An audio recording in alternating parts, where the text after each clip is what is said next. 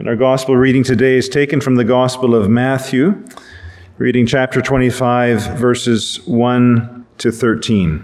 Then the kingdom of heaven will be like 10 virgins who took their lamps and went to meet the bridegroom.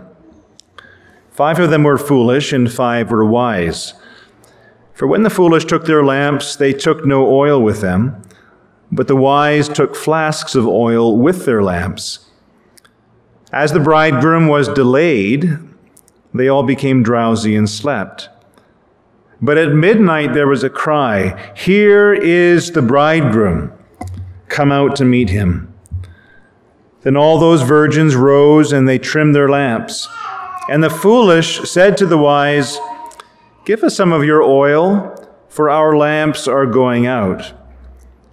But the wise answered, saying, "Since there will be not enough for us and for you, go rather to the dealers and buy for yourselves." And while they were going to buy, the bridegroom came, and those who were ready went in with him to the marriage feast, and the door was shut. Afterward, the other virgins came also, saying, "Lord, Lord, open to us."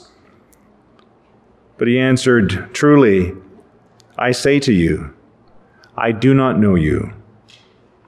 Watch therefore, for you know neither the day nor the hour." This is the word of the Lord. And let's pray together. Father, we thank you for your holy word this day. We acknowledge that it is your word, and we pray that the living, active, and probing voice of God would search deep within now. Grant us eyes to see and grant us ears to hear. And with Samuel, your prophet, we say, "Speak, Lord, your servant listens." And now, God, may the words of my mouth and may the meditation of my heart be acceptable in thy sight, O Lord, our rock and our Redeemer. For we pray it in Christ's name. Amen. Well, today I have 3 short observations for you on the parable that's in front of us. And I want you to notice, first of all, as we look at Matthew 25, the tone and the mood and how that changes across Jesus' parables. Not long ago, we looked at the parable of the prodigal son. And in this story, it's charged with the teller's admiration for his father's mercy. It's charged with the Lord's tender awareness of his Father's love, and it produces in us as a mood, a marked sense of comfort and peace and joy and relief as we see that image of the Father embracing his prodigal son. But the parable of the 10 virgins is very much unlike the parable of the prodigal son. Here, the attitude of the story isn't comfort, but it's caution. It's not a warm story, not at all, but it's a story of warning, if not threat. It arouses in us very disagreeable feelings, and if the prodigal son is a story of embrace and caress from the Father, then the parable of the 10 virgins is a prod, and it's a shake to the church. The story is meant to leave us with a certain chill.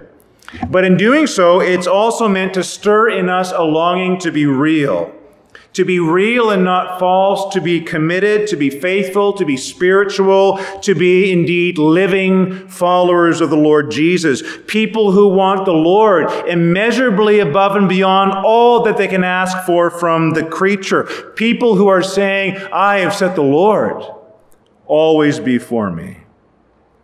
And I'm not surprised at all that the Puritans, these great ancestors of ours who I've come to love, some of the most authentic Christians that I've ever come to know, I'm not surprised that they treasured this difficult text deep in their hearts. If you ever happen to read a fellow by the name of Thomas Shepard was one of Jonathan Edwards' favorite authors. If you ever happen to read Shepard on the 10 virgins, it will undoubtedly change your life forever. Alexander White, one of my favorite Presbyterian authors, who read Shepard as much as Spurgeon read Bunyan, wrote that once Shepard gets on your track, He will follow you hard all of your days. Once he gets a real hold of you with this parable of the 10 virgins, you will never be able long to shake him off again. And though Shepherd was undoubtedly a great man, this is not so much a credit to him as it is to the parable. All of us today need this parable to seize us until it shapes us into a true gospel people. So 2 things I want to look at now. I've talked about the mood of this parable. I want to offer 2 suggestions or observations surrounding this text. And I want you to notice, first of all, that the parable is about the nature of the visible kingdom of Christ. The parable is about the nature of the visible kingdom of Christ. The kingdom of heaven, Jesus says in verse 1, is like 10 virgins. Now, what Jesus doesn't mean here is the invisible kingdom of glory. This is not, right shepherd, the kingdom of glory in the third heaven, for there shall be no foolish virgins there at all. Rather, this is the external kingdom of Christ in this world. This is the visible church, in which kingdom some are wise and some are foolish. You see, the invisible church is the gathering of God's elect, God's chosen in Christ. This is the real body of believers. These are men and women and children who have been born again by the Spirit of God. They are united to Christ by an act of grace. And once joined to Jesus, they are never cut off. Christ's body has no amputations. Christ's body loses no limbs, no hands, no feet. Christ's body, as we read in the New Testament, is always and only being built up. I will build my church, says Jesus, and the gates of hell will not in any fashion prevail against it. And so here at Christ Church, you will hear us preach the doctrines of eternal security. You will hear us boast in the truth that there is no falling away from Jesus. You will hear us teach warmly that grace is not some sickly plant that can die. It can never die. Once grace takes root in your heart, it is there for good. Jesus saves. Jesus saves, we read, and Jesus saves not partially, but Jesus saves to the uttermost. What he does perfectly in us. And you'll notice today that Jesus' parable today, in that parable, the wise stay wise. There is no wise virgin in our parable that lapses into folly. The wise stay wise, we read. But the visible church, the visible expression of God's kingdom on earth, is composed of the wise, and it's also composed of the foolish. It's composed of the elect, and it's composed of those who merely act the part. They profess the faith, but there's no subsurface reality in their hearts. There's no authenticity there, even though they're part of this greater gathering. And as the parable goes, as we read today, every one of these virgins is looking for Jesus. They're all on the path. They all seem to be about the same thing. They're all in the church.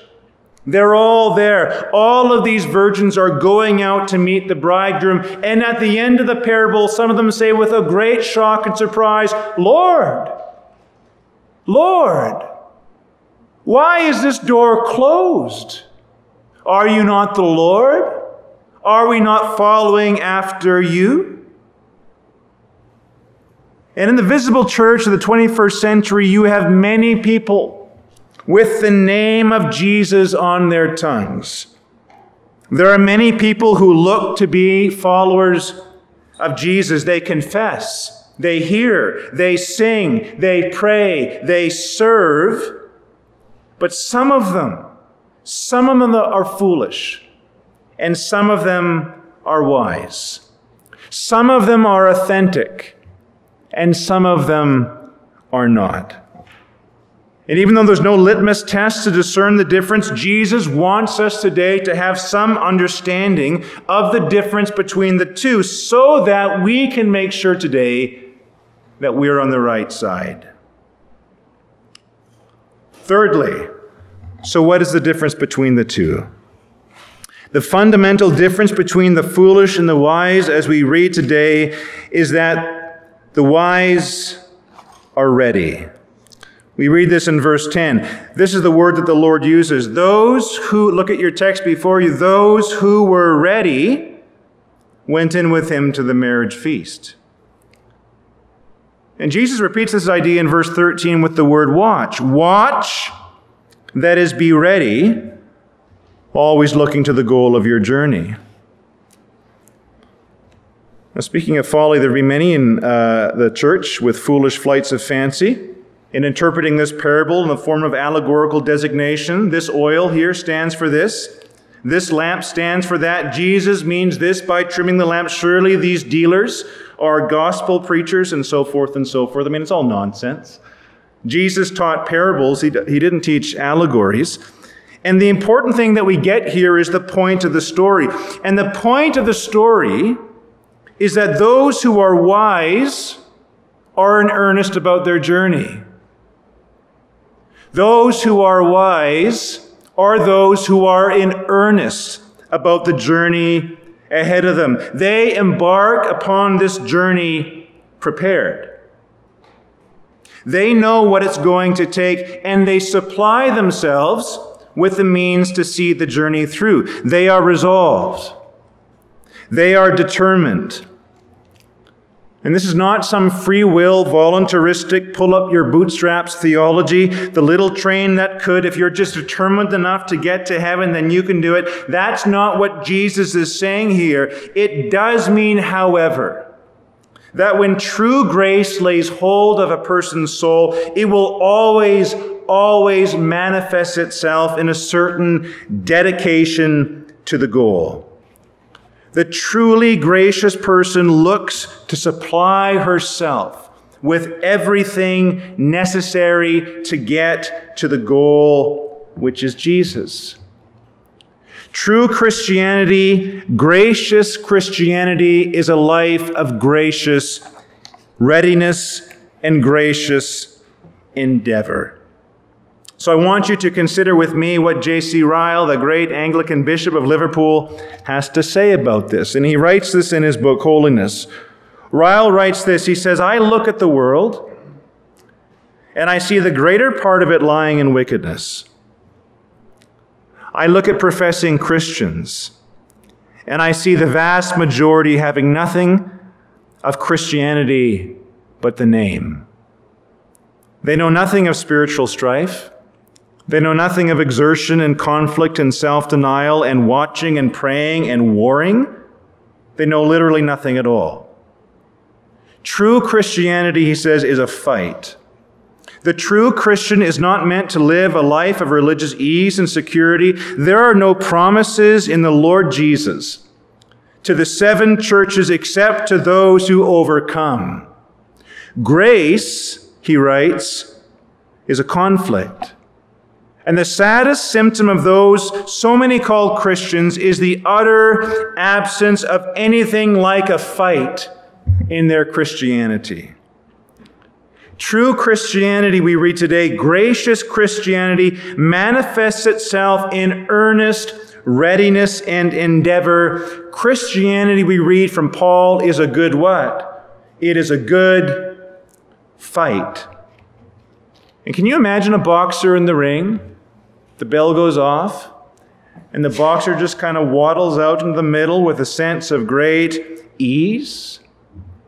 The boxer throws everything that he has into the contest, and so it must be, the Lord says, with the life of grace. Listen to what Paul says and how he phrases this in Philippians 3. Brothers, he says, I do not consider that I've made it my own, but one thing I do, forgetting what lies behind and straining forward to what lies ahead, I press on toward the goal for the prize of the upward call of God in Christ Jesus. Forgetting, he says, what is unimportant, and by implication, remembering what is most important, straining, pressing on, he says. Remembering, forgetting, straining, pressing on. That is the goal of the godly men and women. I do everything I can, she says, to ensure that I will gain Jesus Christ. I do everything I can do to ensure that I will gain Jesus Christ. I have set the Lord always before me. This is my life. This is what I do. I set the Lord always before me. And everything that I can do, I do to make sure I get my goal. But you see, the foolish aren't so persuaded. The foolish don't care in this way. For them, Christianity and church are important, but they say everything in moderation. And so as Ryle says, these people aren't seized with the sense of the importance to watch, to wrestle, to war, and to win the ultimate prize. And so they set out as visible members of the kingdom, but the zeal for their Father's house has not consumed them. They set out on this journey, but the zeal for their Father's house has not consumed them. And when the Lord comes, his word to them is very, very simple. I don't know you. He doesn't say, I knew you once, but I know you no longer. He says, I don't know you. You were never mine. You were never a child of grace. And to these who persist in their folly to the end, the doors of salvation will be shut forever. And so it's utmost importance today that as we open our hearts to the Lord, that we ask ourselves, do I watch? Do I war? Do I wrestle? Do I seek to win? Is my life consumed with earnest readiness? Do I do everything so that I may win the prize? In short, does my Christianity cost me anything at all? Is it even a cross? And so I want to pray together today as we let these words soak in our hearts. I simply want to close today by praying that God would grant to each of us today a gracious heart that wrestles, that wars, and that wins the ultimate prize. So would you please bow with me and let's pray to God together. You can pray quietly in your hearts with me as we pray, Dear God and Father of Jesus Christ, I desire to be ready for the kingdom. I want to want Jesus more than anything else in this life. Grant to me true repentance and true faith so that I might wrestle and war and win, so that I may belong to the eternal kingdom of Jesus Christ, so that the doors of heaven may be opened to me at last. For I pray that this grace would come to me in the name of Jesus Christ. Amen.